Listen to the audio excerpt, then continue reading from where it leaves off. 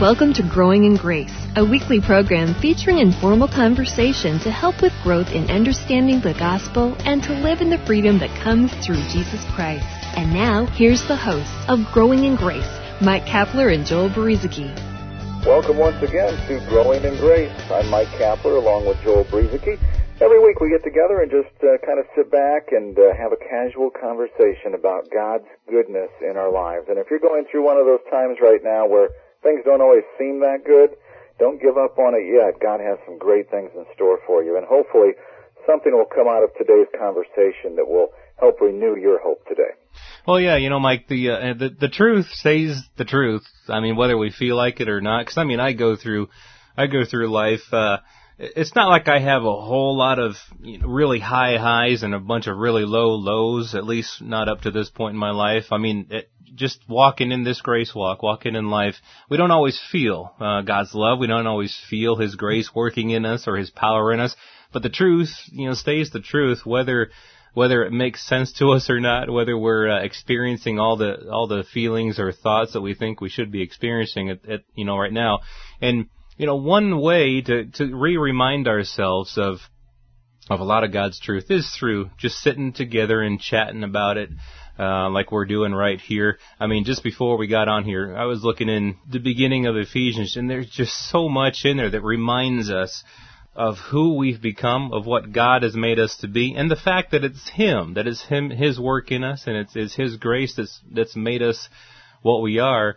And I just love to be encouraged in that, and I love to be able to encourage other people in that as well.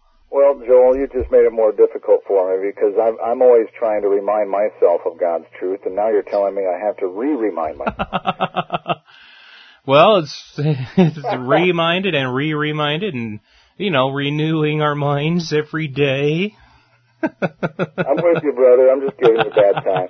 If you're listening to us for the first time, every once in a while we'll kind of push each other and just see if the other guy will push back a little bit. So we just like to have a little bit of fun once in a while too. Joel, we were talking about the first part of the book of Ephesians, which is where we're going to jump in today. Yeah, I love the way Paul words so many things. I mean, I almost sometimes wish that Paul was alive today and that we could sit there and have face-to-face conversations with him. But his letters will just have to do for now. But he starts off this thing, Blessed be the God and Father of our Lord Jesus Christ, who has blessed us with every spiritual blessing in the heavenly places in Christ. I mean, just that right there. He's blessed us with every spiritual blessing. Everything we need spiritually, every blessing that we could possibly need. God has blessed us with that. And again, sometimes we don't feel this. Sometimes we don't see it. But the truth remains the truth because we're in Christ and those blessings are in us. And He chose us in Him, it goes on to say in Ephesians 1:4. He chose us in Him, in Christ, before the foundation of the world, that we should be holy and without blame before Him in love, having predestined us to adoption as sons by Jesus Christ to Himself. I mean, it's all His work. The fact that we're holy, the fact that we're without blame before Him, it's all of His, it's all of His work. Well, a couple of things from what you just read there, Joel, in Ephesians 1, 3, and 4. If you didn't catch it the first time, He has blessed us with every spiritual blessing in heavenly places. This is something that's already been done. And I go back to something we've probably said numerous times over the past, I don't know, how long have we been doing this show anyway? Well, it's over about a year and a half almost, I suppose. Well, this probably isn't the first time we've said this.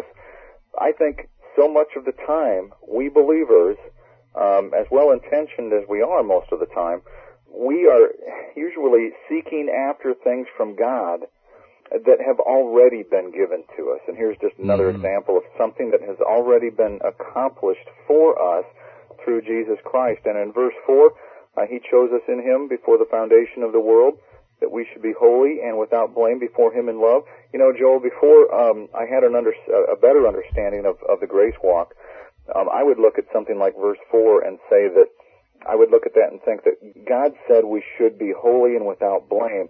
And so I would strive to try to become holy through what I did or, through my lifestyle.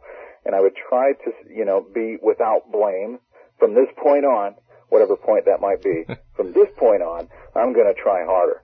And that's not what this verse is really talking about, though, is it? It's really referring to what 2 Corinthians chapter 5 calls the new creation or the new man that we have become, spiritually speaking. Yeah, he's done all this. I mean, he's blessed us. Like you said, he's already done it. Blessed us with every spiritual blessing. So if it was up to us, then it wouldn't be his work. I mean, it wouldn't have been him who blessed us with every spiritual blessing.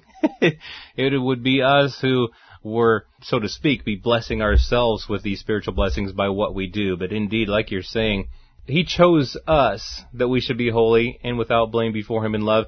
And it goes on to say, it's according to the good pleasure of his will, to the praise of the glory of his grace. It's all about his grace.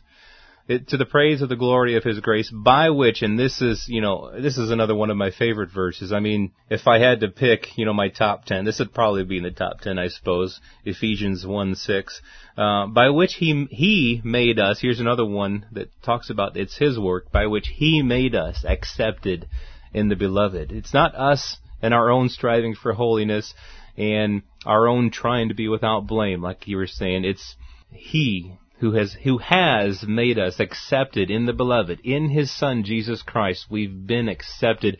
It's a finished work. Jesus, of course, said on the cross, it is finished. I was watching the Narnia movie the other day, the Chronicles of Narnia, The Lion, the Witch, and the Wardrobe. Man, there was just, I was watching, there's obviously some parts of the movie where you can say, wow, that really transposes over into the Christian life, that it's an allegory of the Christian life. In other parts, we're like, okay, I'm not sure what he was trying to do there, what C.S. Lewis was doing or the movie maker was doing. But nevertheless, when the lion, near the end of the movie, says, it is finished, I just said, woohoo! I just let out a big praise, and I love those words. I love that, just the fact that it's the finished work of Jesus Christ. He did it. He completed the work that God sent him to do. Yeah, I like that movie. I had the chance to read the books before the movie came out. I was motivated. I wanted to find out, because I don't know about you, Joel, but when Lord of the Rings came out, I was lost watching those movies. I never saw those. And I'm reading the books on those now so I can go back and understand the movie better.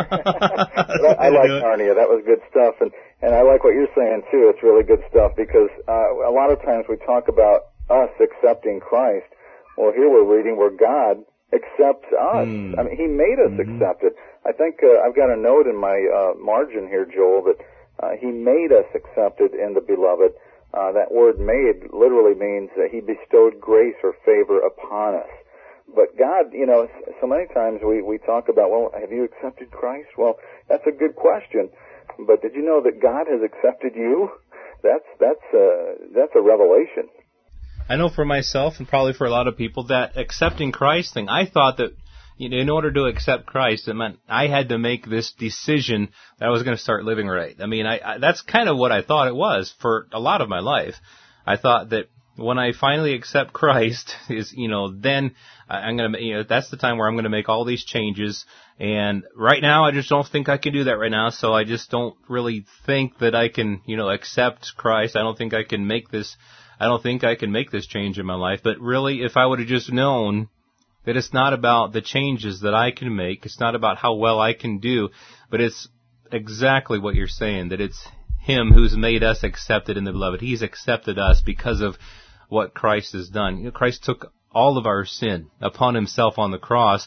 He became sin for us. God's wrath was poured out entirely for your sin, for my sin, for the sin of the world.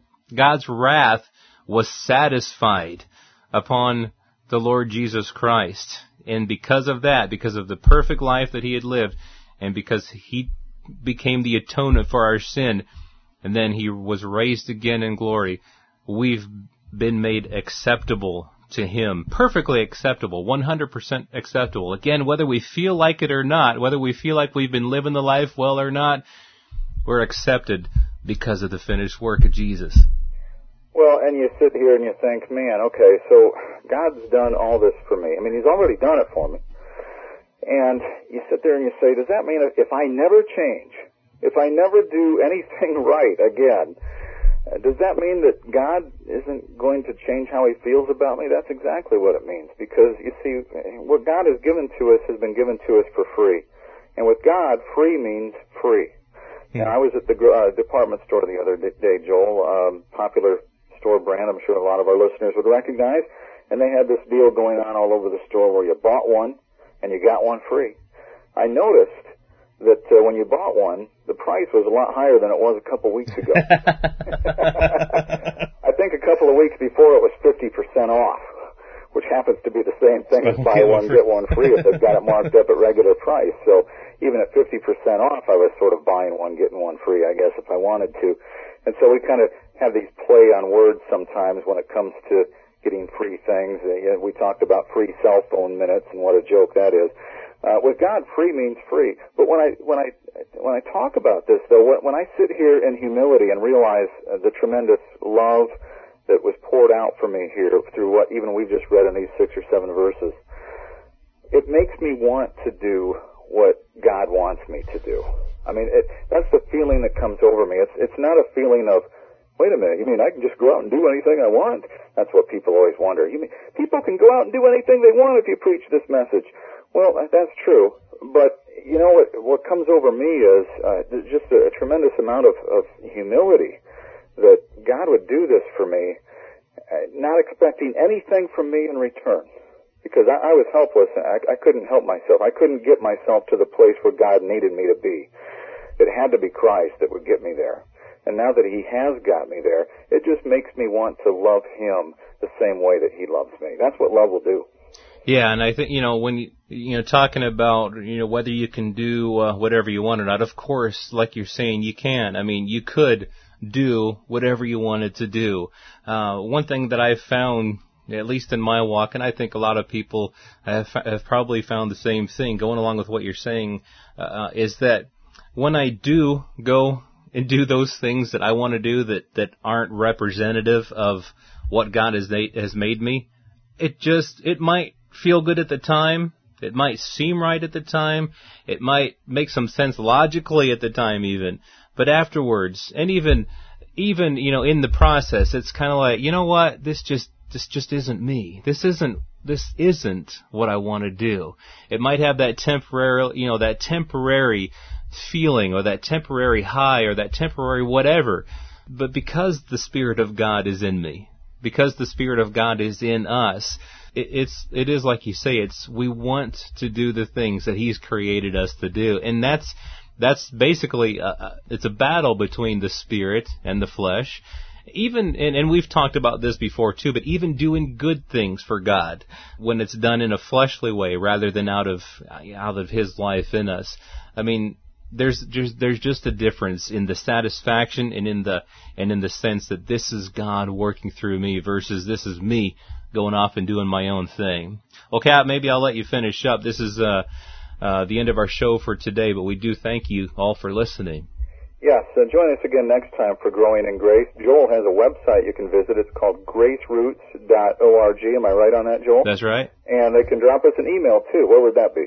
That would just be on the website. There's not an actual email address. There's like a little form that you can fill out there. Maybe we'll get an email address one of these days. All right, graceroots.org, and we hope we'll see you again next week here on Growing in Grace. You've been listening to Growing in Grace with Mike Kapler and Joel Beruzicki, a weekly program featuring informal conversation to help with growth in understanding the gospel and to live in the freedom that comes through Jesus Christ.